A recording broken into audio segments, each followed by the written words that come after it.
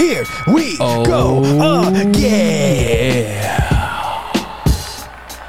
What is up, everybody, and welcome back to another episode of the Knee on Belly podcast. We are your hosts, Nate, John, and Brandon. I feel like my pacing on that was so annoying. Yeah, I couldn't catch your rhythm. There was. I was like, maybe I can copy this, and I was like, nope, John. That was awesome. Boys, today we are going to recap UFC Fight Night, Corey Sandhagen versus Song Yadong. Dong, dong, dong, dong, dong, dong, dong. No fights to preview this week, boys. So in honor of a new NFL season, we are going to assemble our own football teams using MMA fighters based off of athletic skills and attributes. We'll explain more. Stick around.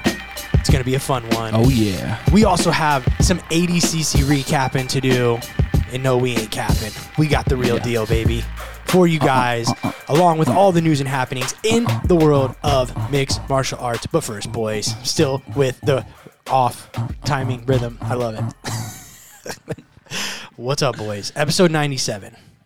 Dude, 100's coming up way quicker than I thought. Yes, safe to say nothing special will happen because we have not even thought about it. At the very least, maybe like 3 weeks.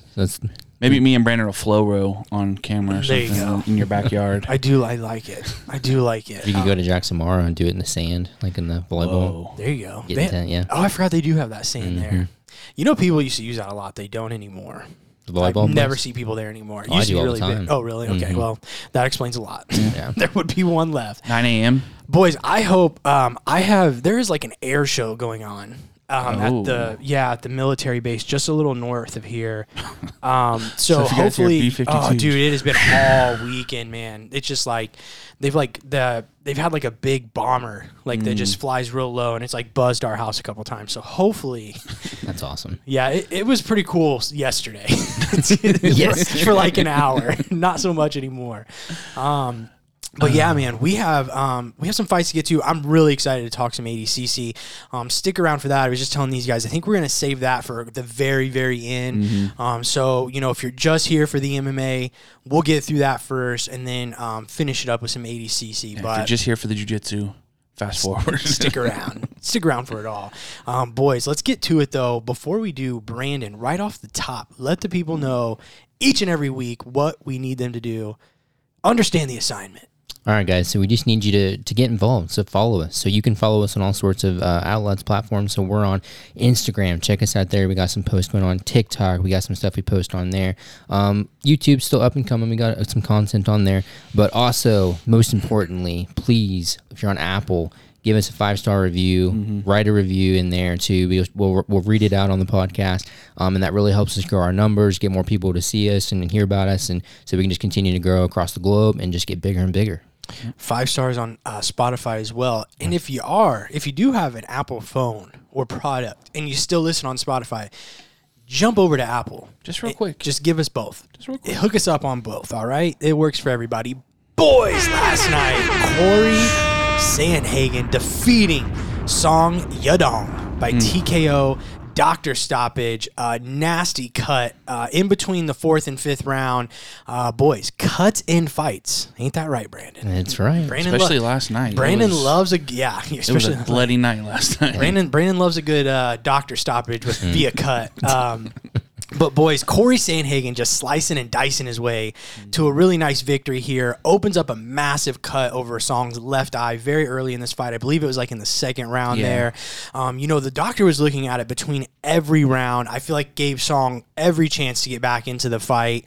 But heading into that 5th round, he had kind of just seen enough and stopped it. Not much appeal or shock to anyone, including Song Yadong. Matter of fact, Corey Sandhagen might have been the most shocked by when it was said. But Song immediately came over and told Sandhagen he couldn't even see out of that left eye. But man, just what an impressive performance here by Corey Sandhagen, who continues, in my opinion, to look like one of the best bantamweights in the world. Hot take. I was actually really impressed with Song Yadong last night. We'll get to that. I was going to get to that as well. Yes, both guys. I mean, it was a great fight. High levels. Yeah, Corey looked good. He looked really good. But I just honestly, that elbow that cut Song really was the difference maker for the fight. I feel like and it's easy to say this in the next day, but if that cut's not there, man, I feel like we have a different fight coming into. I felt like, I just felt like at times it seemed like Song was just having a hard time getting inside to really touch Corey like he wanted to. But man, there was I think it was in that second or third round when he did finally catch Corey clean there. I mean, he sent him rocked back into the cage there. I mean, that just showed you, that kind of one punch power there that Song carries at any point is going to put somebody's lights out. I think he was 8. He may have gotten taken out once, but he was 8 for 8 at one point on takedown defense, 2 for 2 on his own takedowns. Yeah. Looked good on the ground with Corey's great on the ground too. So I just overall, man, I thought Song really belonged in there, and the cut, like we said, that was again. Corey looked great. Yes. Really pieced him up with his jab, man. I think at one point he landed like 6 or 7 jabs just in a row, just peppering him. But then at the same time, you would see Song Yadong using this crazy head movement and avoiding like 6 or 7 jabs from Sandhagen. Just high level stuff and extreme toughness from Song Yadong as well. And it felt like the whole lost the fight, won the war thing, where what Sandhagen was doing with the elbows won him the fight. Right. I thought Song was fighting so good. I had it 2-2 personally going into that before that stoppage happens. But I could see that as well. But I was just saying it was very competitive. But it sucks when it's a cut that takes a guy out and not necessarily him getting finished or whatever. But I don't think Song really drops too far because Corey Sandhagen is you said such a tough guy. He's got some really big wins, and I don't think anybody's signing up to fight that Song Yadong either unless they think they can cut him up because that dude's still a freak. I wanted so the thing for me is I feel like Corey's still in a really weird spot, right, in terms of who he gets next. But what I really want to make sure, I really want to see Song fighting somebody that's still ranked above him in the ring. Does that make sense? Oh, like 1 through 9, let's say. Just based on that performance, even still, I think he deserves to stay up there. Oh, gosh, he's so good, man. Both of those guys. I mean, when we talk about the level of this sport, they're just constantly getting raised. When you see 2 guys like that go out there and put on a performance like that just speaks to the matchups that we're going to continue to have in this sport. That's exactly what we're going to continue to see, more stuff like that. And it's crazy. But let's spin it forward. I mean, let's talk about this because this division is in an interesting place right now. As you kind of said, Sandhagen's in an interesting place right now. So why don't you guys put your Dana White hat on for a second? We have TJ Dillashaw and Aljamain Sterling for the title next, right? We know that Abu Dhabi coming up a couple weeks out. But now we have Corey Sandhagen, Marlon Chito Vera, Merab Dvalishvili, and the winner of Petr Yan, Sean O'Malley, who will all be ready to stake a claim at a title, number 1 contender matchup potentially. So let me ask you guys, because I think last night they even alluded to possibly a little tournament style thing here, which if there was ever a time, I know Dana White's always kind of poo-pooed tournaments in the past or Grand Prix. This is it, man.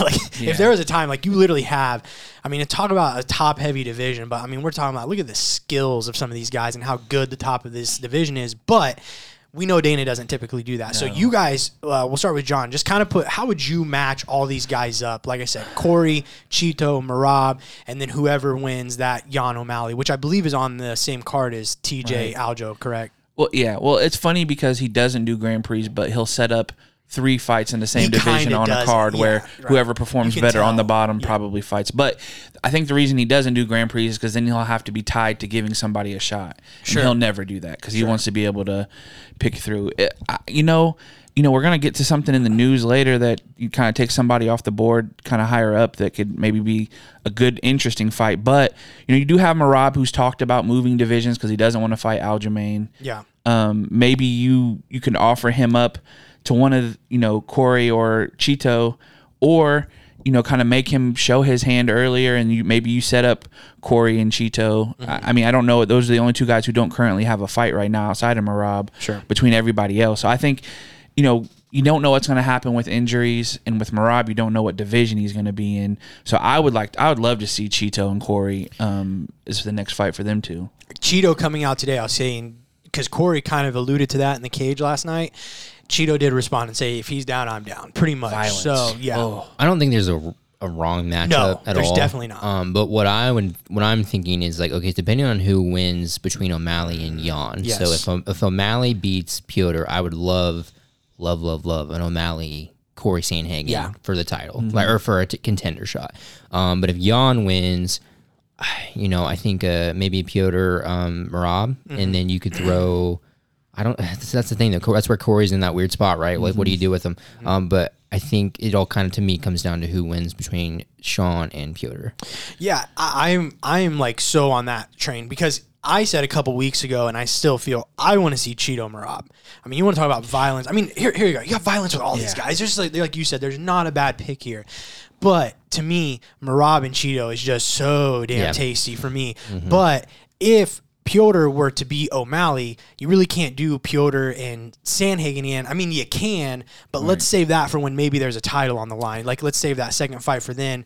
I agree. I think we kind of have to wait and see a couple weeks who wins the title, how that plays out. That changes a lot first, too, because you have Merab there with the Aljamain ties, and then you have Jan, who's lost to Jan, Lan's lost to Aljamain twice, so that becomes hard to put him back in that spot. Also, don't forget, Song has a win over Chito Vera. Yeah, I got a little bit more on Song here in a minute, but I agree. I think we kind of have to see these last two fights play out. But as it stands, if O'Malley were to win, I'm with you, man. Corey Sandhagen, Sean O'Malley, just sign me the heck up right now. And then obviously I'm all over Cheeto Merab.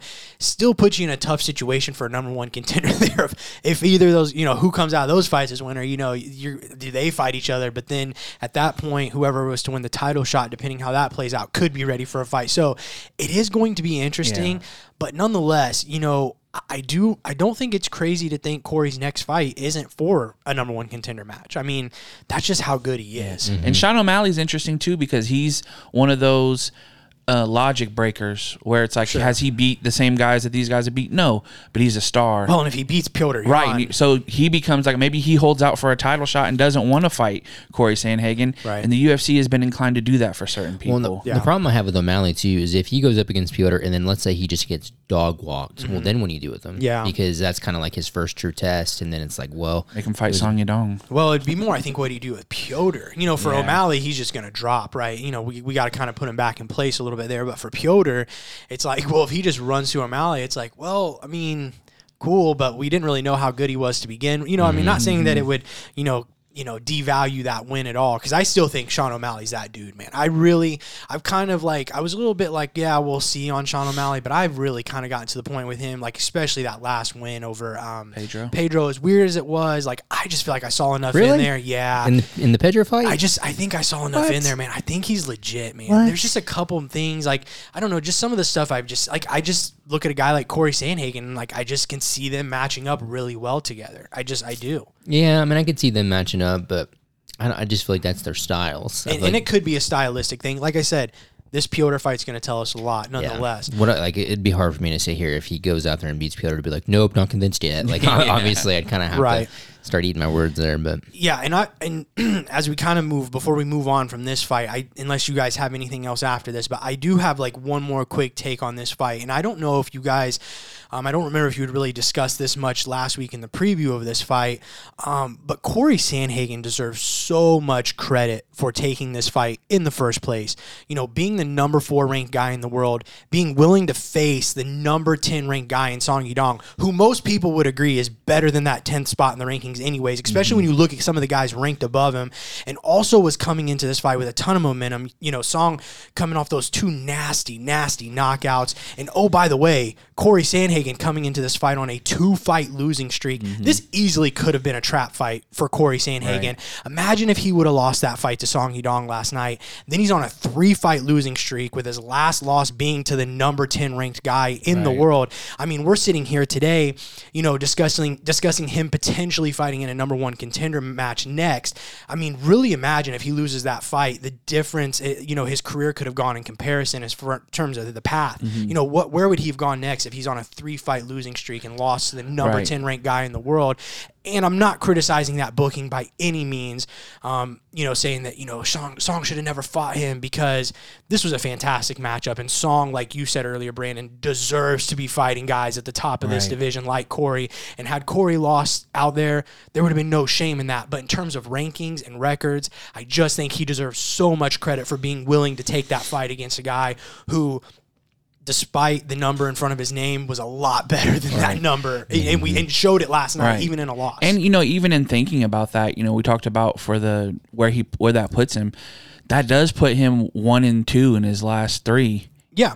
So maybe that might hurt his chances at getting a contender shot because he just beat the number 10 guy. It does. And any of these other guys, if they win their fights, they're beating somebody higher ranked. It does. Except for Jan, obviously. Yeah, it does put him in an interesting spot. The only thing I kind of worry with Corey, with where he is in his career, is I don't want to see him fall into that like Donald Cerrone where he keeps getting to the big fight.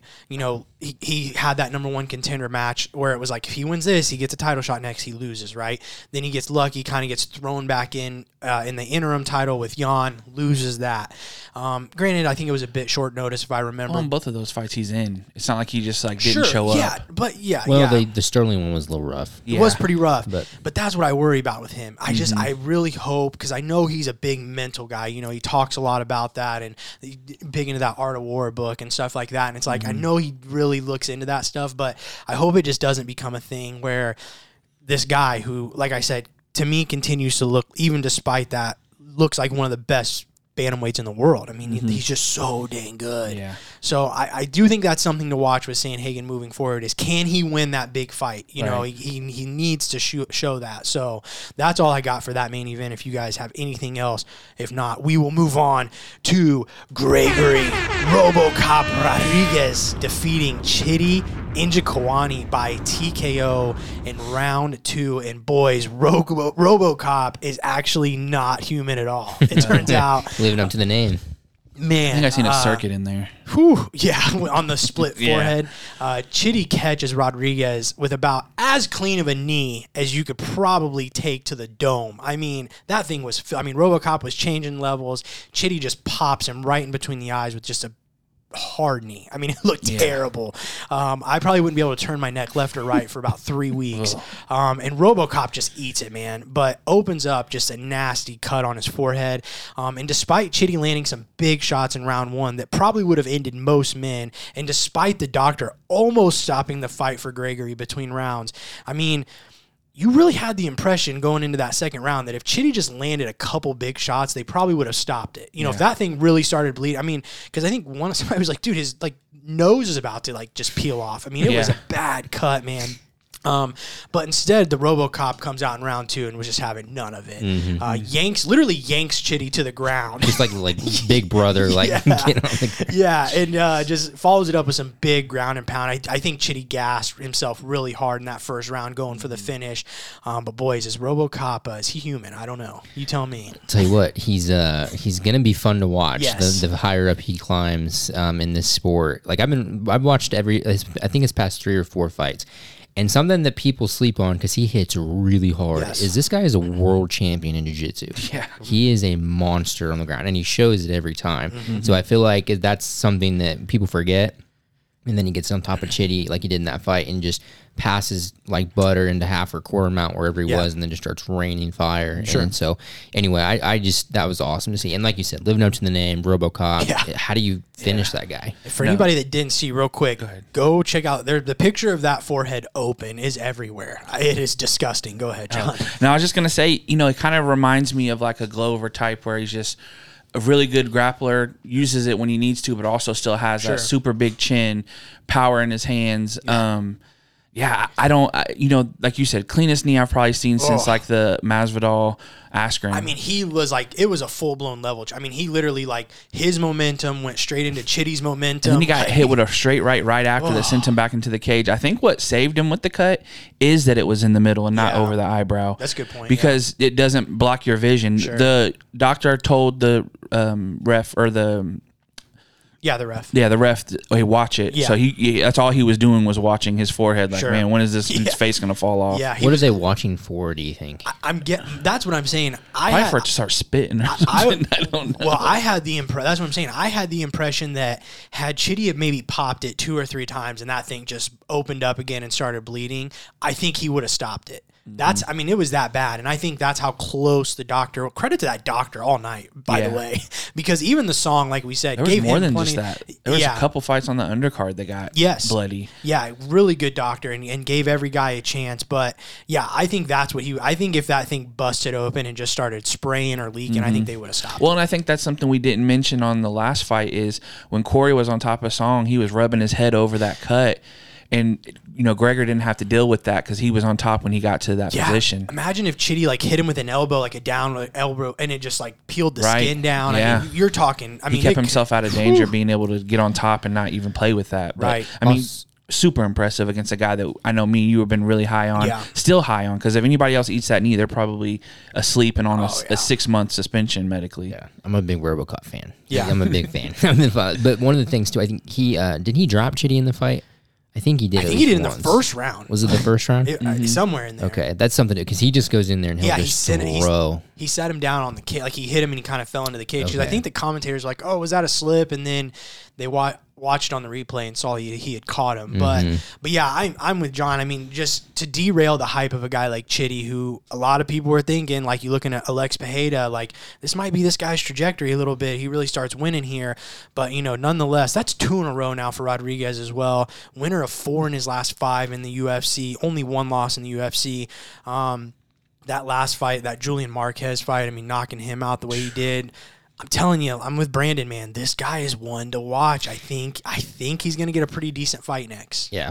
And I think it's going to be very interesting. Boys, a couple more quick results I want to get to. Andre Fili, touchy-feely, defeating Bill Algeo via split decision. Great win for Fili. You know, Algeo came in on a 2-fight win streak, and Fili was winless in his last 3 bouts. Hadn't won a fight since Charles Jourdain in June of 2020. And then at the end, shared that him and his lady had tragically lost their baby. So he dedicated the fight to, you know, his unborn child and stuff. I thought that was really cool.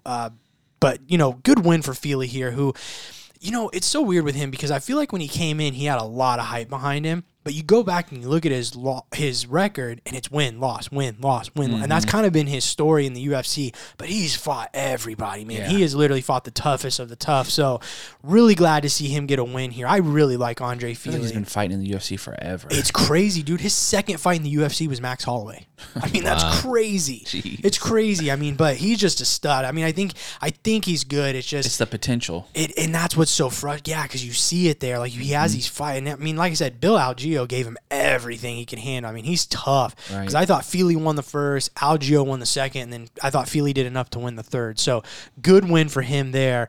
Next one, we got to give him a little love. Joe Pyfer.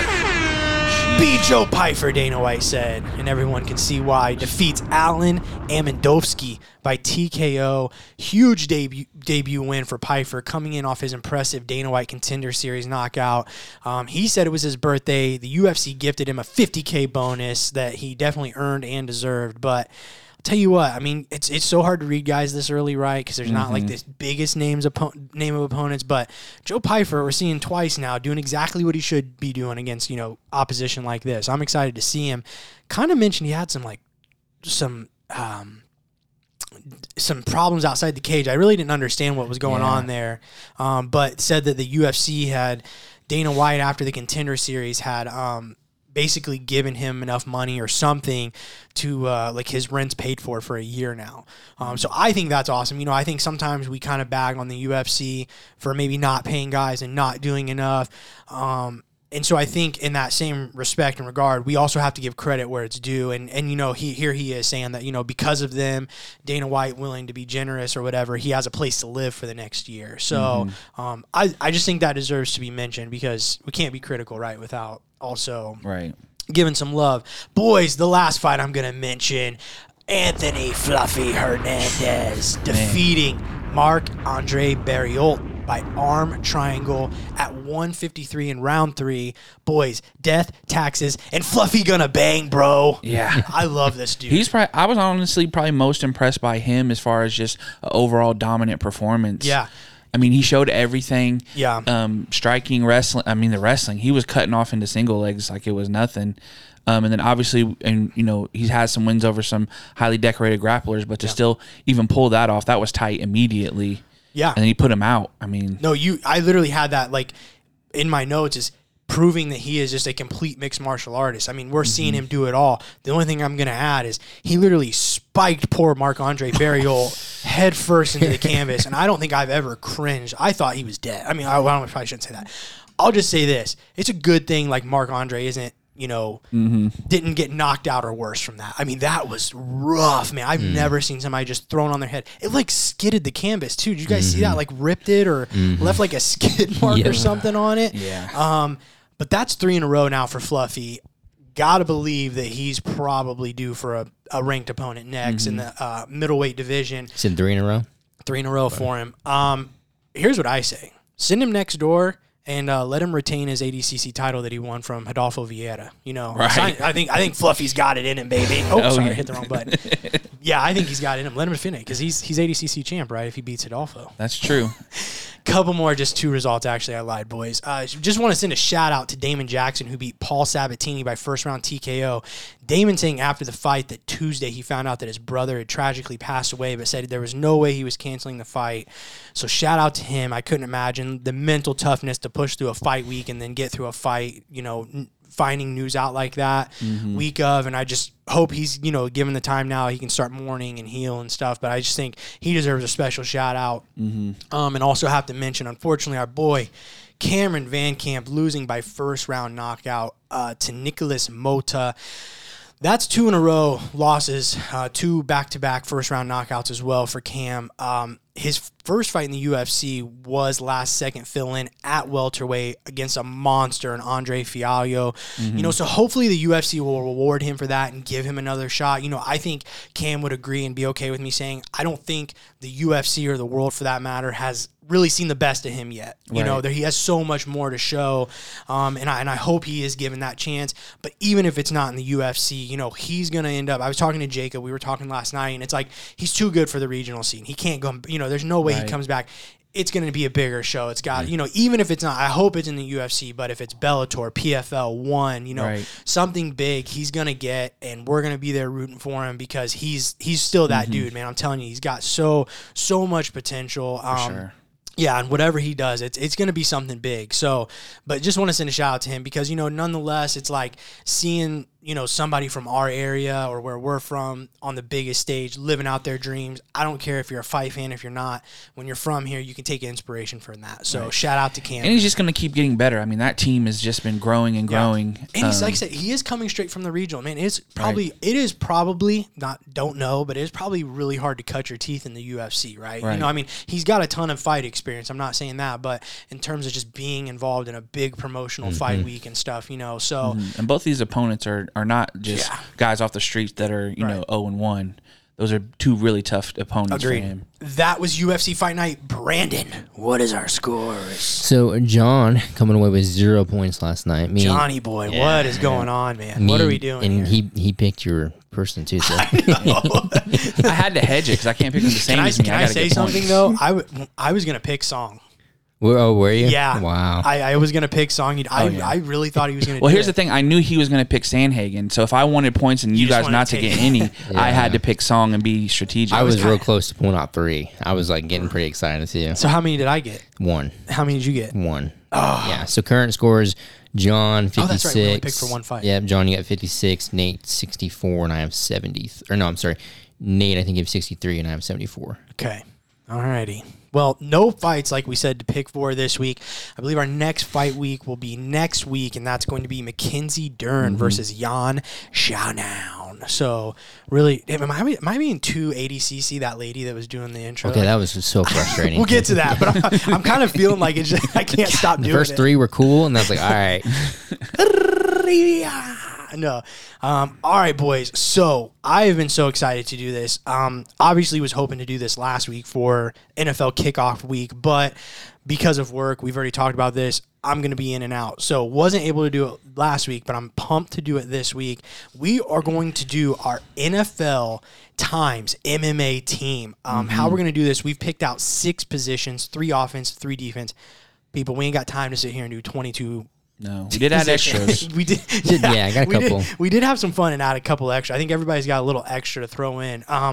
So we're going to do quarterback, running back, wide receiver, D-line, linebacker, and safety. You want to do, what did you call it, your free safety or strong safety, John? I just say safety because you want to be able to move them around. kind of all the same now. Kind of how the description came about. You might want to move them into the nickel. You never know. You never know. So we're going to jump right in. We'll kind of explain it as we go. So what I did is I was looking, and it took me a while to figure this how I was going to do this, but I wanted to try to find like what scouts look for, traits or athletic abilities in all these positions, and then how can we kind of tie that into MMA. There really wasn't a good reference. There was a couple articles, but actually shout out to whoever posted this on Reddit. They said that they had like some insider. I don't know if they're a scout. I don't know if they know anybody, but I thought everything here was spot on for each position. It was probably Brandon. So here's what we're going to do. I'm going to read to you guys the description of what these teams are looking for, what makes a good quarterback in actual football, and then I will read how we're going to then translate that into mixed martial arts. So, starting out at the quarterback position, a QB should have a strong arm, good decision-making, advanced knowledge of the game, and good hand-eye coordination. How we're going to tie that into mixed martial arts is a good jab or certain singular punch, one punch, a high fight IQ, and good hand-eye coordination. Typically, your quarterback's your best player on the field, usually, in the NFL. So, probably should be one of your better fighters, I would say, on your team here. So, are we gonna jump into our picks and then go to the next one, or are you gonna read off every single position? No, we're gonna start right now. Okay, so, we'll actually start with you, Mr. Cowboy. Mr. Eagle. Come on now. Who that's our rival. What are you talking about? Yeah, who the Eagles taking at QB there, Brandon? Like my pick? Yeah. Okay. Jay Leno. Okay, ouch. so the little preface here. Absolutely. I'm not the biggest football fan. So like You're on your way. Yeah, my understanding of the position is maybe a little bit elementary. And for quarterback, my thought process for this game was I really want somebody who can lead the team. Like they got to be someone who's like talented and can move. But a lot of times when you look at quarterbacks, they're one of the captains of the team. Yes. So I want somebody who's got some energy and who can halftime we gotta run the score up or something. I want somebody who can get the whole team going. Yep. So my quarterback is Colby Covington. Because All-American. If you can, I feel like the energy he brings, albeit negative in the MMA, can be, if we can channel that to something for a team positively. Okay. I feel like he can really motivate the team. I don't know if his NFL teammates are gonna like the. Well, it depends on who else is on his team. Yeah. You know what I'm saying? Yeah, I guess. As long as they're American. Yeah. But I like your backstory there or your reasoning, John. Who are you taking at your quarterback position? All right. So what I did is I actually tried to find a player comparison. I like that. And then I tried to combine what they do well with this person to kind of make it make sense. So the QB I'm going for, the type is Josh Allen. And the description is how unfair, it's almost unfair how big they are and how it's just unfair for that. So my pick is actually Francis Ngannou. Oh, what? Now listen. Okay, strong arm. I hate this pick. Overhand right, easy. Strongest arm in the UFC, right? Strongest punch. High fight IQ, or high IQ to make the tough throws. In fights, in the fights he's done adjustments to wrestle. That's fight IQ. His punching wasn't working. In the Ciryl Gane fight, he made a really big adjustment to win that fight. And he had bad knees and he made that adjustment. Good coordination. I said good coordination / escaping sacks. He has the ability to throw off, get off throws last second. And I talk about that for Francis as in like how he'll get hurt, stumble back and still make big punches like the Stipe fight, or be able to throw punches offline, kind of like a Patrick Mahomes in the Overeem fight, where they're not coming from traditional spots, but he has a strong enough arm to get those off and get the W. Okay, I feel like Colby Covington versus Ngannou in a quarterback competition. He's not even close. Francis is way better. He makes Ngannou look silly. I'm with Brandon on this. I think Ngannou's a little too big for quarterback. Little bit too big in terms of Josh Allen. People think Josh Allen might be too big. I don't know who that is. I think Ngannou belongs on one of the line positions, but it's your team. It is my team. Hey, I'm not going to. He has the strongest arm out of anybody you guys can say. So, but he's got to throw a ball. There's a difference between hitting something. But we're comparing it to MMA. If you want DeForest Buckner as your quarterback, take it. That's fine with me. I'm just saying. I'm just saying. Boys, my quarterback, it's funny. I'm going to give you every reason why this is my quarterback. And then based off his last fight, you're going to be like, yeah, but. It's Kamaru Usman. So the reason I'm taking Usman is obviously the jab, one singular punch. He can get behind it. He can throw that thing all day. Good chin, durability. Obviously questions there with the knees, but what great quarterback didn't end his career in some knee braces, right? Yeah. Super high. This is where we're going to get in a little funny. Super high fight IQ. Obviously, in his last fight, made a mistake. No great quarterback doesn't throw interceptions, though, right? Sure. Tom Brady throws at least 5 a year or something, 2 maybe at best. Pins. But had a little lapse there in the last fight where he kind of the fight IQ for a split second turned off and he got caught for it. But I still think in terms of knowledge, like I said, IQ of the game, just being one of the best athletic people in the UFC, in my opinion, hand-eye coordination, all of it. He can do it all. Kamaru Usman. I actually had him to begin. Dual threat. I'm going like a dual threat quarterback there. Running back. John, are you mad we shied it on No, because I'm okay with mine. Just Well, you have to be. You picked it. No, to me, I just wanted to match it up with everything that we had in and make it apply to MMA. I love it. These guys aren't going to make sense on a football field. Sure it will. All right, here we go. Boys, running back. We're looking for, in the NFL, speed or power or a balance of the two. Good vision, which ability to see the field blockers, figure out where the best path is, the best hole, and then ability to take a hit. So how we're going to translate this into MMA, good speed and power or both, good vision, strike defense, and good takedown defense. So, ability to stay on their feet. Brandon, we'll keep it going. Who is your running back? Tyron Woodley. I feel like he just runs through everybody. All right. I feel like I should have specified keep it to the current roster, but we'll. Yeah. No, you're good. Well, Fedor's next. To be fair, he's the only one that's not. Okay. So, okay. No, you're good. I like that pick. Okay. And Sorry. And no, it's fine. I didn't tell you. I should have told you, but you're good. I like it. It's a good pick. John. Oh, me. So for my running back, the style is going to be Cordell Patterson, actually. And the meaning is an older player in a young man's position. Big guy, too. So my pick is actually Jose Aldo. For power and speed, you have the boxing and leg kicks. For good vision, he slips punches really well, and he's a counter puncher. Hard to bring down, has defended takedowns at a very high level his whole career. And for the toughness, he's just sometimes a little bit too tough for his own good. And can, like the Max Holloway fights where you just see him take a beating and he can keep getting up. I thought he was going to be your kicker. That surprised me. Nope. Boys, I'm coming with numbers here because with 92% on his takedown defense for his UFC career, I'm going with a guy that I think has speed, power, vision, strike defense, and obviously takedown defense with the 92%. Give me Rafael Fiziev. Nice. For strong dude. Oh, yeah. Moving on to the wide receiver, speed. Or for the NFL, we need speed, agility, ability to make sharp cuts and conserve speed. Yeah. Ability to catch, height or jumping ability, and then kind of threw this one in because they put it in on this Reddit post is a bit of a diva personality. So, think, you got like your Odell Beckham or,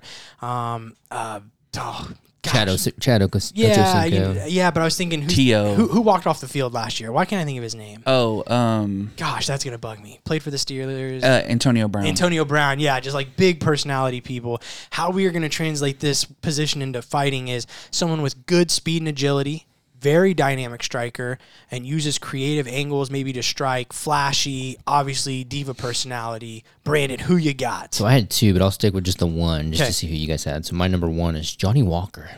Okay. I feel like he's big, tall, probably quick. Definitely has some agility. He's got some cool flying knees in the octagon. Flashy and is definitely a diva. Like he just fits that personality. Little out there. Yeah. Who you got, John? All right. For this one, my type is Devontae Adams, and the reasoning is sometimes you don't realize how crazy his career has been. That's a good point. So for my pick for that, it's Adesanya. Speed and agility, very quick strikes, covers distance, gets opening/catching, creates openings for his strikes with feints and angles. He's flashy. He attempts entertaining kicks almost every fight. And then the diva personality is obviously him being very comfortable in his own skin and enjoying to get other people uncomfortable. I like it. I like that pick. My wide receiver, I actually told you guys this one earlier, is going to be Sugar Sean O'Malley. Everything embodies to me like speed, ability, great striker, good footwork, and obviously the personality, the flash, it's all there. So that's our offensive positions. Obviously, these were more strike, offense heavy. You know, we're looking more strikers. So now as we move to the defense, this is going to be a little bit more takedowns, maybe some wrestling here and there with obviously tackling in football. So not that it has to be. I'm just saying you're kind of looking more in that direction here with the defense. So we're going to start with our defensive line. For the NFL, qualities or traits are size, ability to get past O-linemen either through power or finesse, speed, tackling ability, and a good trash talk game. Kind of they threw that one in there. I like that. So for MMA, we're going to go big and athletic, powerful hands, good takedowns for tackling, obviously.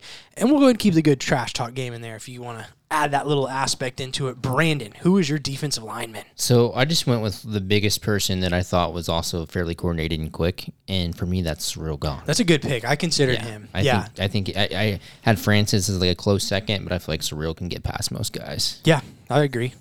All right. For mine, my comparison is like an Aaron Donald type, and the reasoning being discussed as a GOAT while he's still active as a player. So I picked Kamaru Usman for my defensive lineman. Like a defensive end hybrid type of player. John! The dude wants to fight light heavyweight, and he's big. Switch your quarterback in No. defensive line. He's big and athletic, could fight at a higher weight, strong wrestling, power in his hands, tackle/run stuff, high-level wrestling and high takedown defense. Not the best trash talker, but he can say what he wants because he's that good. Guys, I almost John's a Colts fan, so they're a little strong. He's a Colts and Notre Dame fan. It's been a tough season. So I mean, it's not much better for anybody so else. He's your not quarterback is Ngannou, and your defensive line is Usman. Yeah, because of the traits. You guys didn't pay attention to your own instructions, man. Feel free to just put anybody you want, just regardless of positions, as long as they're relatable. So who was your comparison? My comparison was Aaron Donald. And you think Kamaru Usman and Aaron Donald are even remotely close in terms of size, build? Right, being so much bigger than people and just being... Then I said the reasoning, GOAT talk while still active. I was comparing that part too. Oh, Johnny. I wish you guys would just pay attention. I mean, you could have went John Jones. You know, you're talking about GOAT talk. I mean, I almost went with He's John not even Jones. active. He's not active. That was part of my argument for that is a good that point. person. Not active. So I went with a guy who I have actually said from the beginning reminds me, like, if this guy didn't find fighting and was American, he would be playing defensive end in the NFL. I guess if you want to compare it, like, in terms of John, you know, we're talking like a Joey Bosa or a Khalil Mack here, and that is Tommy Aspinall. Yeah. Just a big, freaky, athletic dude. Obviously, the takedowns are there. The ground game's there. Actually, a little bit of the trash talk. He's not really trash talk, but he's witty. He's funny. He's quick-witted, and I like that. Moving on for the linebacker, I feel like John's going to say like Marab Dwalishvili or something. Like, I just don't even know. Jose Aldo again. Yes. First two-way player in the NFL. All right, boys, for the linebacker position, we have tackling ability, good size and speed combo, ability to cover tight ends and running backs, and an unreasonable desire to play through injury.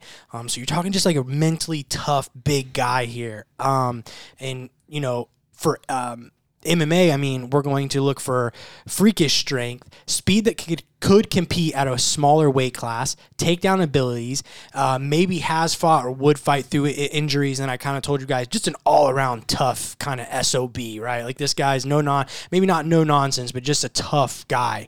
So Brandon, who do you have at your linebacker position? So I was just kind of thinking of a guy who's willing to kind of be just real gritty and just do the same thing over and over and over. And so I went with Curtis Razor Blades. Okay. I like that. I could see that for the position. Yeah, maybe not very athletic, maybe not very, like, definitely not somebody I who would can say compete. athletic, actually, when you say, you know, kind of put it like that. Well, one of the things was could potentially compete at a lower weight class. I don't feel like he's that heavyweight, but I think he could do some work on the D line. I just switched Line, what line are we on? A linebacker. Linebacker. I feel like John's going to say Chris Dawkins here. I'm excited for his pick. So my type is Bobby Wagner, and right. the reasoning is the guy who's been good the whole time. Ooh. And same name, I'm picking Bobby Robert Whitaker. Speed and power combo, could fight lower, matches well with everyone. Tackling / securing stops, has added wrestling and does a great job of taking fighters out of their A game. He's a tough guy, probably the only person who'd willingly fight Yoel Romero twice and Adesanya twice. John, I knew you knew football. That's exactly who I picked, was Robert Whitaker. I knew you knew what you were talking about, man. for everything that you just said. The only thing that I would add to that is with the fighting injury. When he fought Yoel, I don't know if it was the first or second time, I cannot remember, but if you remember, afterwards he had said that he had injured his knee and almost canceled the fight, but actually fought through that. So kind of fit the mold there for that. But I agree, Robert Whitaker. And just that Aussie type of attitude. Oh, dude, you could definitely see him. You could see him on replacements, just coming in replacements too, playing linebacker. And he's got the team, like he's the ability. You could see him in the middle. You could see him playing outside. Yeah, he's getting a targeting call for sure. Speaking of targeting calls, we're moving to the safety position. And in the NFL, you need a blend of cornerback and linebacker, the ability to lean one way or the other depending on scheme there. Typically requires good tackling ability, good ability to read the field and determine where you should be to help, and the ability to cover wide receivers deep. And obviously, safeties are just freaks, right? You think of some of the best, like Ed Reed, Bob Sanders, Peanut Tillman, so you go through some of these guys, Sean Taylor, just for laying the wood, baby. But how we're applying this to MMA is a good blend of size and strength, decent takedowns, but largely relies on dynamic striking to win, a good chin, and not afraid to get in a firefight, baby. This guy is just a freak, and he's everywhere. Really almost every attribute here at this position on the defense. That's why we went safety. Brandon, who are you going with? Okay, so again, guys, not the most knowledgeable of football. So when I was thinking safety, I was kind of thinking somebody who's just, like you said, kind of all over the field. They have to have pretty good vision to know where they need to be, and they do quite a lot, right? The tackle, defending passes, things like that. So I had three. My first one, we'll stick with that one, is Alex Volkanovski. Nice. The rugby history used to be about 220, and rugby's fairly similar to football. I just feel like he'd be pretty quick and get across the field and probably be able to make some plays. I almost picked him for my running back. Yeah, he'd be a good running back too. Who you got, John? So for safety, my player type is Harrison Smith. Oh. Reasoning being an unassuming star player. People don't kind of think of him as a top, but he is. And my person is Bryce Mitchell. Coverage and tackling. Matches well with great strikers and has high-level grappling. Additionally, has become more of a solid striker himself. He's hard-nosed. He'll push through and eat shots to get to his game for like a ball hawk ability to nullify the big shots that end fights with his wrestling and control. High confidence against high-profile players like the receivers. Willing and wanting to fight anyone and everyone, and he has a fire mixtape. Which every good safety should. I'm just saying.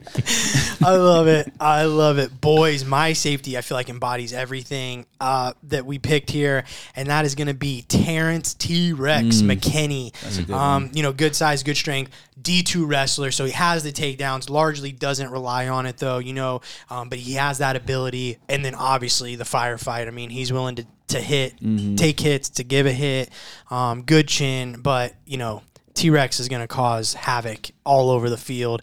That's it. That is our NFL teams. We do have a couple extras because Brandon informed us that he went the full gambit. So the whole coaching tree. He did the whole coaching staff. I think. Are we talking like is this a Bill Belichick coaching tree? I don't even know if these are the right positions. I got head coach, offensive coach. So go through them. Okay, so for my head coach, John Danaher.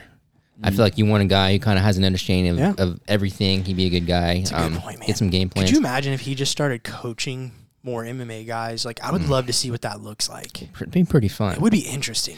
Again, not the most knowledgeable with football, but for my offensive position, offensive coach, I have Hamza Jamaya because I want a guy who's just going to be like, go kill everybody, right? Like, I want somebody who's just going to get the team going. Defensive coordinator, Israel Adesanya, because he just doesn't get hit. Nobody can touch him. So I feel like he has an understanding of how to not get scored on, let's say. Strength and conditioning, Faraz Sahabi. I feel like if you guys listen to him, anybody listens to his podcast, he actually has a lot of really good insight in terms of training and avoiding injuries and building strength. And, so I feel like he'd be a good blend in there to help keep everybody healthy and on the right path and everything. So I feel like that's my coaching tree, whatever you call it. As somebody who played football, Hamza would be better for defense only because those are the coaches that just scream at you and tell you to run through a wall. Swap him and really Adesanya strength and conditioning coach too. Gosh, pull it up. Yeah. John, who do you got? Okay, I have 2 extra positions I added. What'd you pick? I had a kicker. Okay. Justin Tucker is the type, and the reasoning is Mr. Seal the Deal in high-pressure situations, Charles Oliveira. He has the accuracy to land straight punches, power to knock people out. He's consistent in all conditions, meaning he's dangerous in stand-up and grappling, and he handles the high-pressure situations by coming back in a lot of his fights. I like it. And my last one is the Rudy. Okay. Just went to a Notre Dame game, so I'm feeling the Rudy. It's the guy who comes in last minute and makes a play after everyone counted him out. He starts the defense chant. Defense. Yeah. Well, and this guy necessarily isn't as like, oh, he's not a starter, but everybody counted him out. He comes in garbage time and wins a game, and that's Leon Edwards with the head kick with 1 minute left. People thought he was out. He comes through with the boom, the Rudy head kick. Well, when I found out you guys had added, I went ahead and added a center, and I went Chris Barnett, baby. Yeah. Give me the toughest guy with the lowest center of gravity. Yeah, that was mine. If I had to do a head coach, though, I'd probably do Fortis MMA save Saud, because that dude in the corner is just like, I love hearing him corner people and just yell at their face. Boys, let's roll it into the news, and then we'll get into some ADCC. Going on the news. And if you don't like it, Brandon will punch you and give you a bruise. All right, fellas. We got a little mixed bag with the news today. I'll start off with some really big fight announcements. Real quick, there's a rebooking of Jared Cannonier and Sean Strickland. It's going to be rebooked December 17th for a fight night. I'm guessing it'll probably headline, or that seems like that type of fight. I'm glad they're still doing it, because that's a matchup I know I really wanted to see. Also, big time fight announcement. Just talked about him. Bryce Mitchell and Movsar Evloev. What a banger. Yeah, that's fights. I mean, the amount of takedowns that's going to be in that fight, or at least attempts, are going to be really super crazy. John, do you think if I would have said envelope, you would have said it like his last name? Envelope. No. The envelope is all off. And the last one, probably the biggest one as far as the UFC fight announcements, Calvin Kattar and Arnold Allen.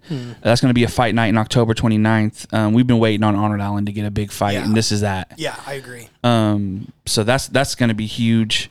Some other quick announcements. We have Marlon Moraes ending his retirement to sign with PFL.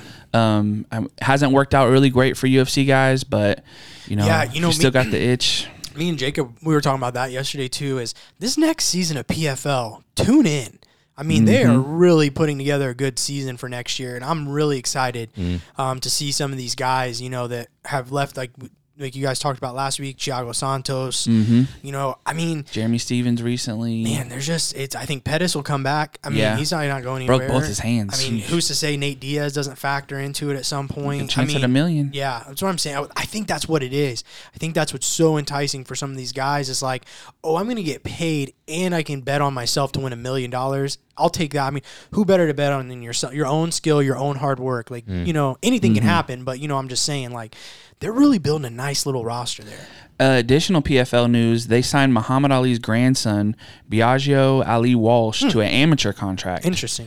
So they probably just kind of bought his rights. Yeah. I know he was actually playing, like, football in, like, high school, like, going into that. I know there's another, I think it's his great-grandson who boxes, Nico Ali Walsh. I don't know. And he's actually won, like, 4 or 5 in a row, nice. So that's a big one for him. In boxing? Yeah. Okay. Also, we got some unfortunate news. Well, we'll go this way first. Last night, Canelo Alvarez and Triple G did their trilogy fight.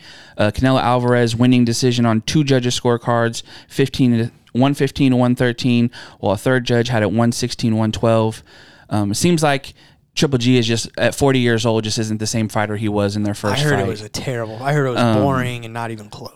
In the last 5 rounds, Triple G kind of turned it up and started landing some big stuff, but it was too little too late. For Alvarez now, he has all 4 belts at 168, looking at possibly fighting Benavidez, getting his rematch with Bivol, or going up to heavyweight, whatever else he's trying to do. Sure. Then we also have, unfortunately, the passing of Elias Theodoro. People didn't know, but he had stage 4 liver cancer. It's unfortunate. Really good dude, tough fighter. Yeah, he said he wanted to. I guess they said he wanted to, like, bad. Like he intentionally kept it private. Just kind of wanted to, like who was the Black Panther guy? Kind of that same thing. Chadwick Boseman. Yeah, kind of just wanted to do it privately. So yeah, really sad, man. I was telling John, one thing I always remember about Elias is when he was like, why can't we have ring card boys? And he went to like Invicta and he walked around the ring and just no shirt on as like a ring card boy. That's one thing I'll always remember about him. I guess it's not really for his fighting, but right. And then within an hour before we started recording this, we got some news that Jose Aldo is retiring from MMA. I actually first seen it with the Fighter Remove tweet. So then I was like, well, what's going on here? And I had to double back for information. It's interesting. It seems like that his team had basically bargained to get him out of his contract with the UFC for retiring. He had one fight left on his contract. They're stating that he might be interested in possibly boxing. I know he's talked about even wanting to go back to play soccer again. But I mean, you know, we talked about his last fight with Merab, where it looks like he had a chance to win it and just couldn't find that extra drive to get to those openings. And maybe he doesn't want to stay in there if he can't compete at that level. Sure. And you gotta respect that. Yeah, you gotta make that decision. Right. And obviously you're talking about, you know, one of the greatest guys at featherweight and bantamweight. Man, yeah, the featherweight king, right? It's tough to see him go as one of my favorite fighters. Actually, I wanted to show this to Brandon. I got this. Our boy Nathan actually pulled this card. It was an autograph. He got it graded. It's a 10-10. And, you know, me and you being really big into cards, it's interesting because, you know, UFC is such a volatile market where guys win and lose, their prices go up. What we haven't got to see a lot yet is what happens when they retire. Ooh, that's a good point. So when it comes to these, it'll be interesting to see. I'm not selling this. Jose Aldo is my second favorite fighter ever to Anderson. So it's something that's going to go in my personal collection. But, yeah, anybody who might get a chance to see that, there it is. Cool. Yeah. Pulled that out of a blaster too. Anybody in the card world that knows, it's like that's just like a retail, like not a hobby box. You just like it was at Target. Right. And the funny story about even that card is like, so I was going to Target to get some, couldn't find them. He calls me and says, "Oh, bro, there was 3 of them. You just didn't get them." I'm like, "All right." So he opens them, pulls that.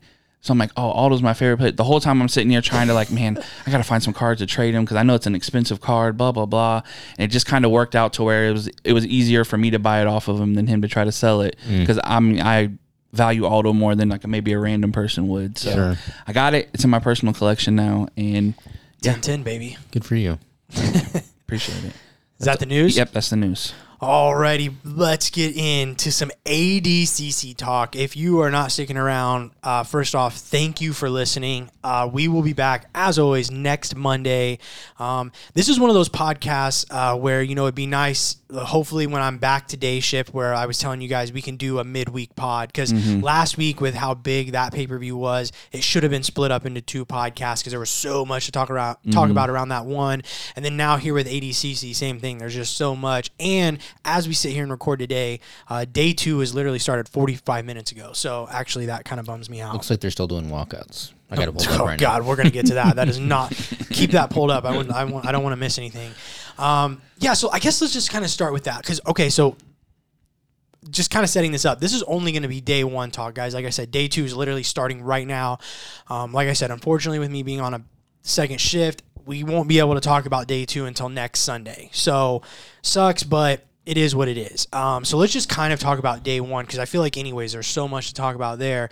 But before we do, let's talk about do you start by complaining or do you build it? Like I feel like we just get that out of the way. Because I had a way to kind of frame it. I thought about this today. Okay, you started. So, historically speaking, I've watched ADCC I watched the 2017, I watched 2019, I'm watching 2022 currently. Sure. And all 3 of them were terribly unorganized. So it's like frustratingly unorganized. This year, for instance, the start time yesterday was 1 o'clock. They didn't start until 1:30-ish. 1:30, 1:40. And even then, that started with 50 minutes of people. Almost an hour. Yeah, just walking out and announcing their names. And it's like, so then the matches didn't really start till close to 3. Yeah. And then they went on until 9:30 at night. So that's just a lot of wasted time. And even on that too, like there were points when I have all 3 mats pulled up on a monitor and then there would be times where a match would end, so they'd have like 2 mats. We're actually focusing on 1 match, for instance, and then they would just pan over to Rafael Lovato tying his shoes for 2 minutes. And I'm like, what in the world? Yeah, because if you don't pick the mat, it's like called flow zone, and they just start filming like people in the crowd. You're like, dude, there's like 2 other matches going on. But, and here's my but, something I've started feeling like as I start watching matches and getting into them, and this is how I felt the previous 2, was it is the biggest tournament in the world. And despite all of the frustrations in terms of the organization, I don't get this hype for other jiu-jitsu matches. I mean, ADCC, I think every time I watch it, I'm like, yeah, you know what? I think this is the best format. This brings the biggest matches. It's the biggest ups and biggest downs for all these grapplers. There's high stakes. It's just, they're fun to watch. They're exciting. So I do think a little bit, at least, they make up for some of those frustrations, but definitely need to put in some work when we talk about where the sport could go if they clean some of that up. Spot on. That was pretty much, so here's where I'm at. And I don't know if this falls on Flow Grappling or if it's more ADCC, but I think they're kind of partnering on this, so we'll just kind of tie both of them in, and this kind of just goes to both of them. But recently, kind of extension, or I guess a little bit more of what Brandon was saying, is I listened to Gordon Ryan and Mo Jassim, who Mo is the, like, basically Dana White of ADCC. They did a Joe Rogan interview, and they were discussing, you know, what can be done to grow the sport of jiu-jitsu, like what needs to be done to where it transcends, so to speak, where people watching aren't people that do jiu-jitsu. Like, you could have fans of jiu-jitsu who don't necessarily compete in it, like MMA.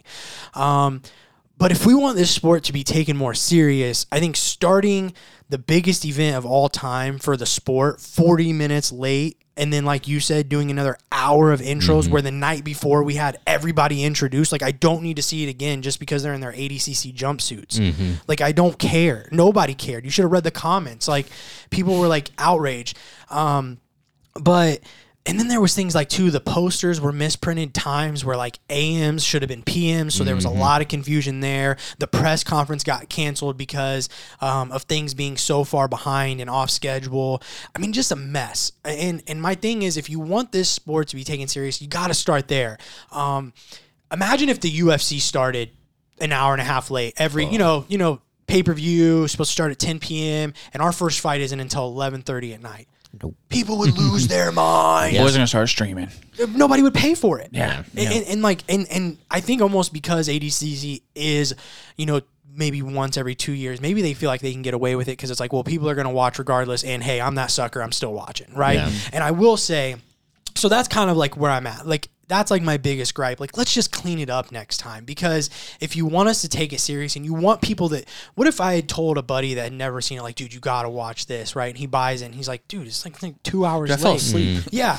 Took a nap. It's not good. Now, I will say, now this is where we'll get to the positive stuff, is production wise, Mo has done everything that he's done, the lighting, the staging, that intro video was goosebumps. I mean, he killed it, knocked it out of the park, looks fabulous. He said in that interview, Pride was kind of his inspiration. He's like, you know, production from Pride was a big deal. Loved all of it, and he knocked it out of the park. Beautiful.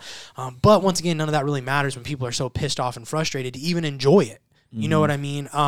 So I would just kind of say that, man. And I couldn't imagine being in the stadium. Like, imagine those people that showed up an hour early when the doors open and then sat there for almost 2.5 hours before they saw any jiu-jitsu. Probably bad Wi-Fi in there, overpriced food. Yeah, man. It would just be really, really tough. So I would just say that, like, just clean it up.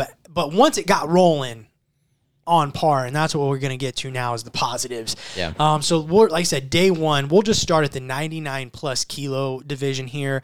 Obviously, Gordon Ryan won both matches. His first one by submission, the second one against Victor Hugo by points. He was pretty bothered that he didn't submit Victor Hugo. You could clearly tell. But Hugo was one. I actually texted Brandon yesterday before the event started and said, I think he's a potential dark horse going into this. Obviously, I didn't think he was going to get matched up with Gordon so quickly. But anything there from Gordon's day one, Brandon? No, I mean, pretty much what I expected. Yeah, he didn't sub Hugo, but he was pretty dominant in that. But, I mean, it's hard, too. Hugo's big, man. And Gordon's expectations were... I mean, we could see it happening, but it's tough, man. These are the best of the best. So, no, I mean, pretty much what I expected from Gordon, to be honest. Right. And honestly, no real big upsets in day one at 99 plus, other than our boy Haisam. Let's go. defeating Cyborg Abreu by armbar.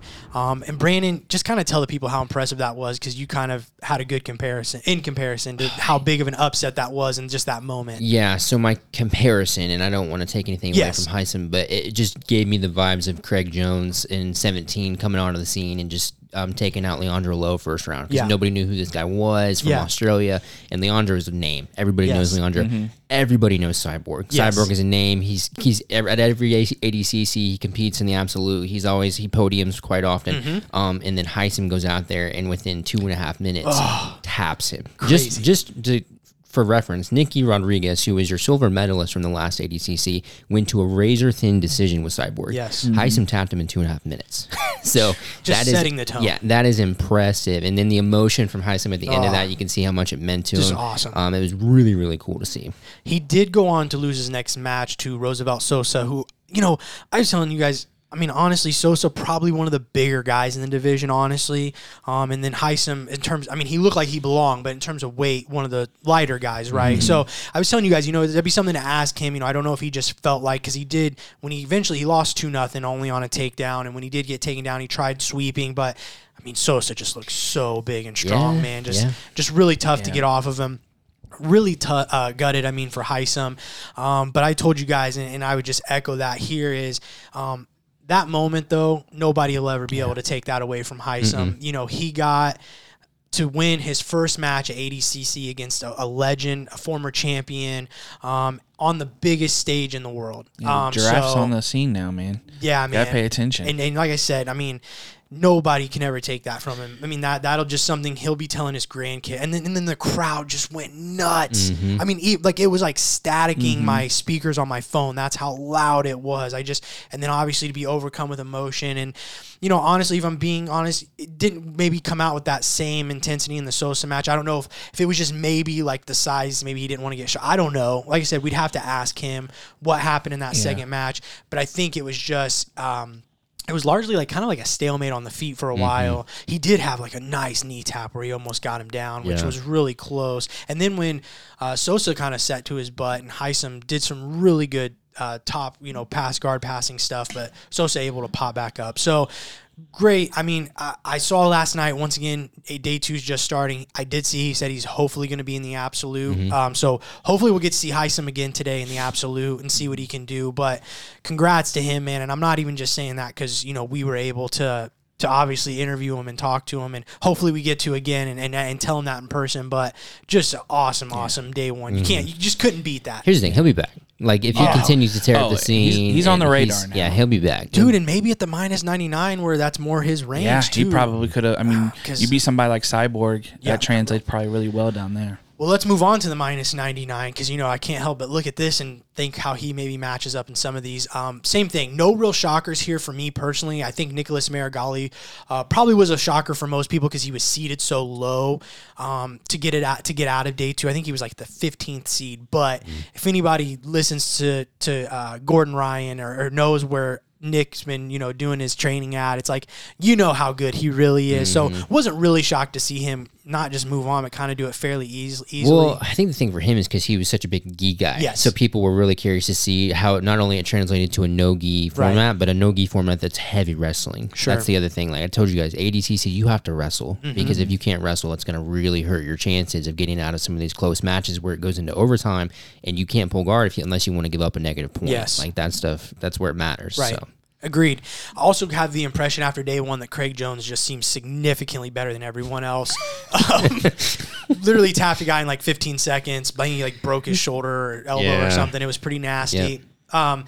Had an interesting match. Who was his second match against? I'm drawing a blank. But Kyle Bohm? Bohm, yeah. Who beat Devontae Johnson. Yeah, that was a pretty good match. But Bohm shot in there on a nice double leg and kind of fairly late there where it would have gave him, I think he did get 2 points maybe, but as soon as he shot, Craig locks up that guillotine and finishes it pretty easy. But I have a feeling, like I said, you guys will know listening to this today because day 2 will have happened. I have a feeling we're going to see Craig Jones and Nicholas Marigali in the finals, and that's going to be interesting. I think they're competing, aren't they? Wait, aren't Did they matched up? I think they're matched up. I should have the bracket in front of I me think today. they're matched up to go into the finals. Okay. I think. But, man, I'm telling you, then you throw, like, Heisem maybe next time into this division. Oh, yeah. You never fully know. Yeah, he's facing Marigali. First? Yeah, and then he faces the winner of Lovato and We got to speed this up. I got to get it back to my ADCC. Yeah. Moving down, though, minus 88 kilos. I think this is where we're starting to get a bit interesting in the results, right? Let's start out with the Autos teammates, Josh Hinger and Ty Ruotolo, matched up in the first round. You know, I know Mo does the bracketing here. I feel like maybe there could have been a more. I don't really know how they do the seating, so I don't want to be critical there. But maybe they could have done more to separate Ty and his teammate Josh. But Josh pulling off the upset, defeating Ty Ruotolo in the first round. Tough ADCC, though, for Josh Hinger, because then has to go face his other teammate in the next round, and Lucas Hulk Barbosa, and he loses to the Hulk. So, yeah. I mean, that's just got to suck for Hinger. It's like, okay, yeah, I got to win against my teammate. Then I got to go out and I got to face my teammate, and then I lose to my, like. And if you go back and watch the match between Hinger and Ty Ruotolo, that was probably one of my favorite matches of the day. Like, that was a fantastic match. Great match. All the way around. Yes. Probably the biggest shocker for most was number 2 seed Jacob Rodriguez, J-Rod, younger brother of Nicky Rod, going out in the first round to Pedro Marino. It was close, but I called this. I told Brandon, because you had mentioned that Nicky Rod was one that going into it that you thought maybe wasn't going to do as well, and I immediately fired back and said, I think the same for J-Rod. His last performance at WNO against Jacob Couch, I wasn't that impressed, and Jacob lost at the trials, which J-Rod actually won. So the only thing I'll say to that is, obviously styles make matchups. Yes. That match that J-Rod lost, he was 30 seconds away from winning. Yes. I don't want to make it sound like he got. Yes, I agree. Because in the last 30 seconds he gets to take down. He's down by a point. He gets into quarter mount, and if he just gets that knee through, in 3 seconds he wins. But again, fair play. He didn't win. So that was a big upset. And same thing. I mean, it's like, he's going to be fine. He's like super young. He's only been training like 2 years. Come on. It's crazy. Moving down then to minus 77. If you have any more, Brandon, stop me. I'm just going to keep it rolling. You're good. Okay. I guess here you have to start out with the defending champ, JT Torres, winning his first match, but then losing his second match against the Butter Panther, PJ Barch, who is really impressing me through day one. PJ's a guy that I've never been like super high on. He's a great wrestler. Obviously, we know that, but kind of lost some more high profile matches and stuff like that. I mean, I know he's great. Don't get me wrong, but really impressing here through day one at ADCC. I don't know that PJ and JT have matched up before, but here's the thing. JT Torres is your 2-time defending ADCC champ. Hasn't been scored on in 11 years. Crazy. And then PJ Barch goes out there, double legs, and passes his guard and takes him out. Yeah. I mean, that's just massive for PJ Barch. I mean, he beat obviously JT's number 1 seed. Yes. But to go out and do it like that, man. Well, in his first match, he beat the number 5 seed. PJ's like 12th seed in this. So, okay, yeah. So big ADCC day one for him so far. I'm really excited to see what he does here in day 2. Then you got Cade Ruotolo going 2-0. Yeah. So this is interesting on the first day. 2 huge wins, by the way. First one was a submission over Lachlan Giles, who I got completely wrong. I told you Lachlan's, he was like my dark horse here. I really thought Lachlan was going to do something in this ADCC, and then to go out and beat Roberto Jimenez, and man, he has looked so sharp. And if you would have told me, gun to my head, house on the line, which of the 2 Ruotolo brothers gets out of day 1, 100% would have said Ty. I would have picked Ty. So good for Cade, man, to go out here and just look as good as he did. Lachlan Giles was your number 3 or your third place finisher for the Absolute in 19. And it was a weird match, man. The whole match, Lachlan's just laying on his back, playing inverted guard the entire match. And then, dude, the Ruotolo brothers are crazy. He jumps on this crazy armbar. And Lachlan just gave it. Switched off for a minute. So anyway, crazy. It'll be so fun to watch Cade and who's he got next? Barch. Yeah, Cade and Barch, man. And then right across there, you've got Dante Leon and Mika Gaval. I cannot wait. And they've fought once before, right? So this is a rematch. So we'll go ahead and Nicky Ryan.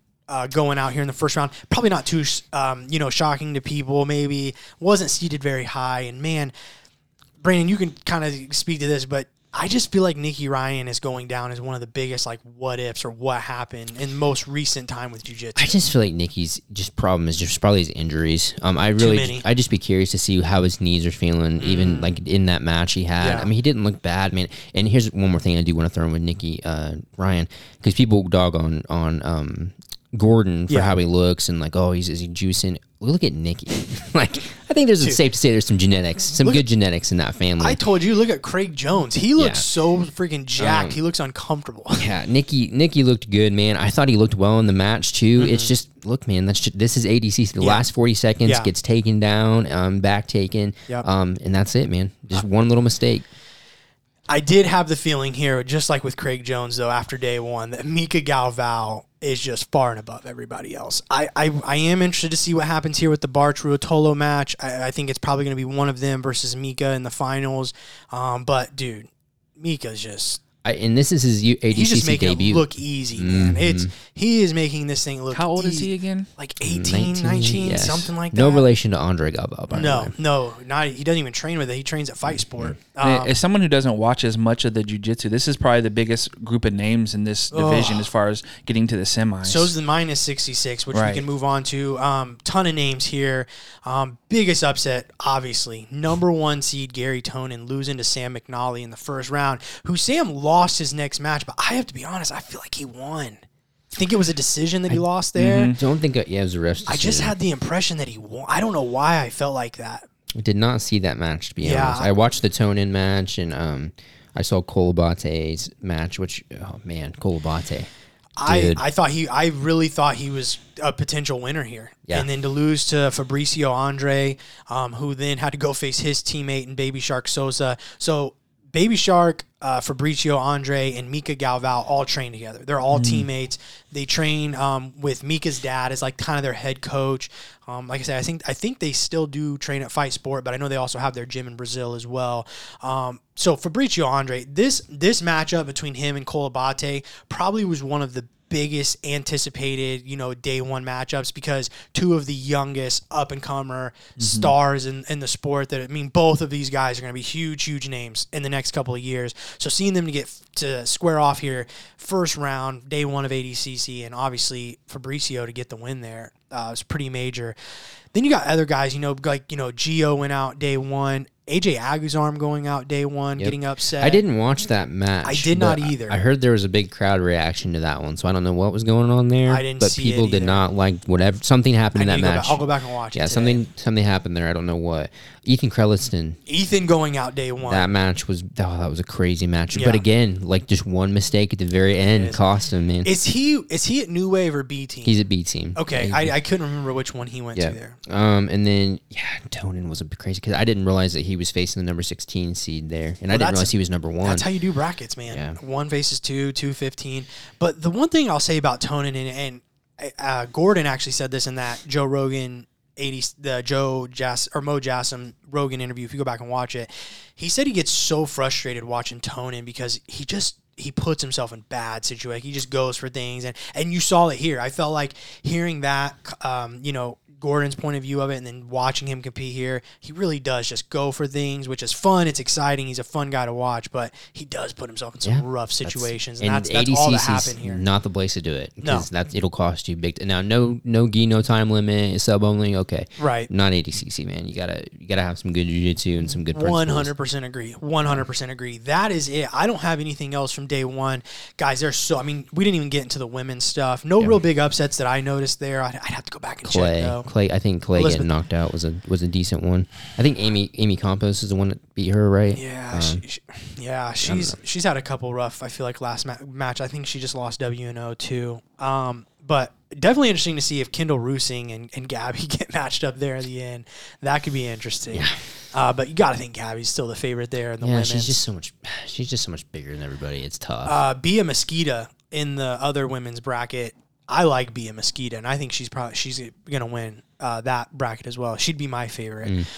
So yep, that's it. ADCC day 1. Like I said, wish we could have done this midweek after it was over and put out a midweek pod just going through everything.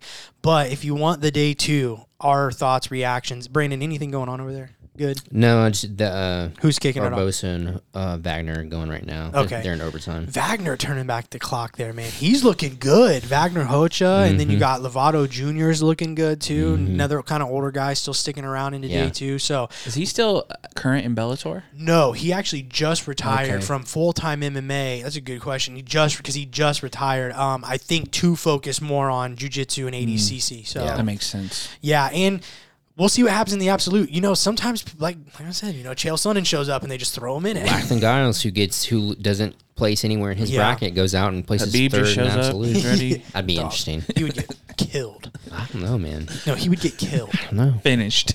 Finito. Boys, I have Song of the Week. I am actually going to go Kung Fu Fighting by, what's his name? I should have wrote it down. Oh, man. Just sing it a little bit and we'll give you Ho, credit. ho, ho, ho. You ever I picked it for a reason. There's like so many like with the Sanhagen, Song Yudong, like Kung Fu Fighting. I feel like they were definitely Kung Fu Fighting. And then Here Comes the Big Boss. Hoo ha. That's Gordon Andre, right? There's just so many tie-ins. I was just listening to it this morning. I honestly picked it because it popped in my head. There was no cool reasoning. I just made all that. I just like singing it in the shower. Carl Douglas, Kung Fu Fighting. Nice. Do you want a spoiler? Yes. Lucas Hulk Barbosa defeats Wagner Rocha by ref's decision. Nice. There it is. Brandon, what is your one for the people? Oh, geez, one for the people. Stay tuned for next week. We'll recap day 2 of ADCC. I'm excited for that. Yes, sir. John, what do you got? Mine is yesterday, Saturday. I went to a Notre Dame game against Cal. They needed you. Yeah, if anybody wants to buy me tickets, I might be the good luck charm. Yeah, any Notre Dame fans. Right. I got to go with my dad. It's my dad's first game. Me and you had went to a game probably like 15 years ago. Yeah, probably. But my dad is the reason I became a Notre Dame fan. Yeah. So that was really fun. But my one for the people is take time to do stuff with your parents even as you get older. Because when I went to the game, I realized like me and my dad hadn't done nothing outside of like birthday dinners in so long. Yeah. And we used to do everything together. Right. And I realized how much he just doesn't really do stuff. Like he just works a lot. So definitely take advantage anytime because you never know what happens. Yeah, I could take heed to that because I'm the same way just with my dad with Purdue. And he took me to every Purdue game, until I became an adult, obviously. Right. And we haven't been to one since I was like probably 15 or 16. So I could probably afford to maybe get us some tickets and go to a Purdue game if they win. This was a rough week for Purdue because they should have won. Maybe you'll be there, good luck charm. Gosh, man, they should have won that game. Ugh, our kickers. Like, if we could just get a kicker in Purdue, like it's been so long. Like, just please, can we just get a kicker in Purdue? My one for the people just changed because we just got a comment on. I think it was on the Silva Jake Paul video on our Instagram, and somebody said that the fight's rigged before it starts. I just am so, like, do you guys really think that everything is freaking, like, and not even just with fighting. I feel like one thing that drives me nuts in society is everything is a conspiracy theory. Like, nothing can just be. Right. Like, do you think, you guys, yes, we have seen fake fighting, right? And we have seen, like, in Pride days where it got really bad, right? But I feel like that was really obvious. I'm not going to say what I want to say. Right. It was really obvious, right? Like, people are not going to go out and just lose I don't know, dude. It just... Especially just getting knocked out. It just doesn't make sense, just man. Just knock me out, dude. Pay me later. It just... and it's not even just this one. I just feel like I see it with everything now. Like, oh, this was rigged. This was rigged. This was the plan the whole... Like, no. Well, that's the Jake Paul effect, too. People don't want to see him win. So when he does win like this, they don't want to give him credit as a boxer. They want to make it to where it's... Just the amount of... Like, dude, do you realize the amount of damage Tyron Woodley did to himself in that second Jake Paul fight getting knocked out, or Ben Askren did in that first one getting knocked out? Those guys are not letting that happen to themselves. There's real life repercussions. We're seeing people in boxing die in the ring quite regularly. Right. There's real repercussions to getting hit in the head, and I don't care the amount of money. Like, it's just so silly to me. Like, I think it's because there is always that, like, oh, would you fight Francis Ngannou for $1 million? And everybody's like, yeah, I'd let him just knock out and wake up with $1 million. Like, no, dude. You'd walk out and not be able to walk. These are real fighters with real careers. Like, I don't know. I just get so freaking frustrated with that. Like, Just let something be. So just know whoever commented that. It's not even just. It just like I saw it, and it's like it's something I've been thinking for a while. Anyways, is like, and it's not even just with fighting; it's everything in the world. Oh, there's people who are NFL conspiracy theorists that think that the season's already scripted out. Like it's just nuts, man. Like your team sucks, John. Like your whole division sucks. Get over it. Yeah.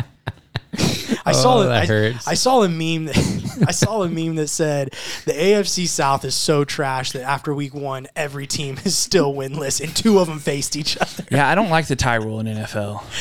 Oh gosh. I mean, you guys tied with literally the worst ranked team in the NFL. Yeah. In everything. What's your thoughts? I mean, we don't know that yet.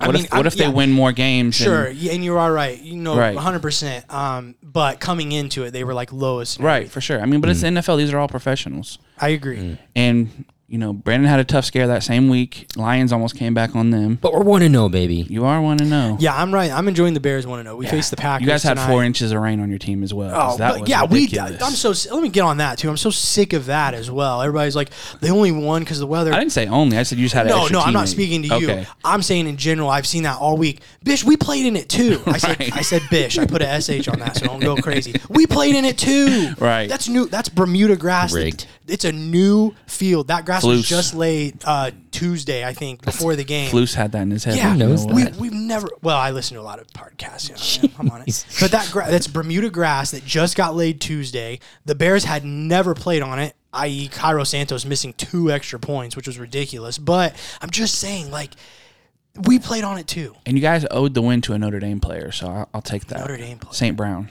Oh, I'm on dude. Yeah, he's looking like a player. I like him. I do like him. 0-0. Can you say his first name? One. I want to hear you say his first name. Iniquious. Equanimous. And then Amon-Ra is his brother. Yep. Who's they're playing right now, right? Goals. Yeah. Who are they playing? They're playing the Jags. They're probably Another gonna lose. really bad team that they were losing to when we started. How do you feel? I mean, Thoughts going in? That's how this is going for me right now. Notre Dame isn't playing great. Colts ain't playing great. Sometimes you just have that year where you start out feeling We'll put it this way. John had Colts gear on last week. John doesn't have Colts gear on this week. I try not to double up. But also, my Braves are doing good. And I'm going to go see the Braves at the end of the month, so I'm okay with that. There you go. There's the hope for John. Folks, that's all we got. If you stuck around till the end for the ADCC chat, got a little extra there. A little extra bonus at the end. Thank you, guys. We will be back next week previewing Jan Shanown versus Mackenzie Dern and talking about day 2 of ADCC. We'll see you then. Peace.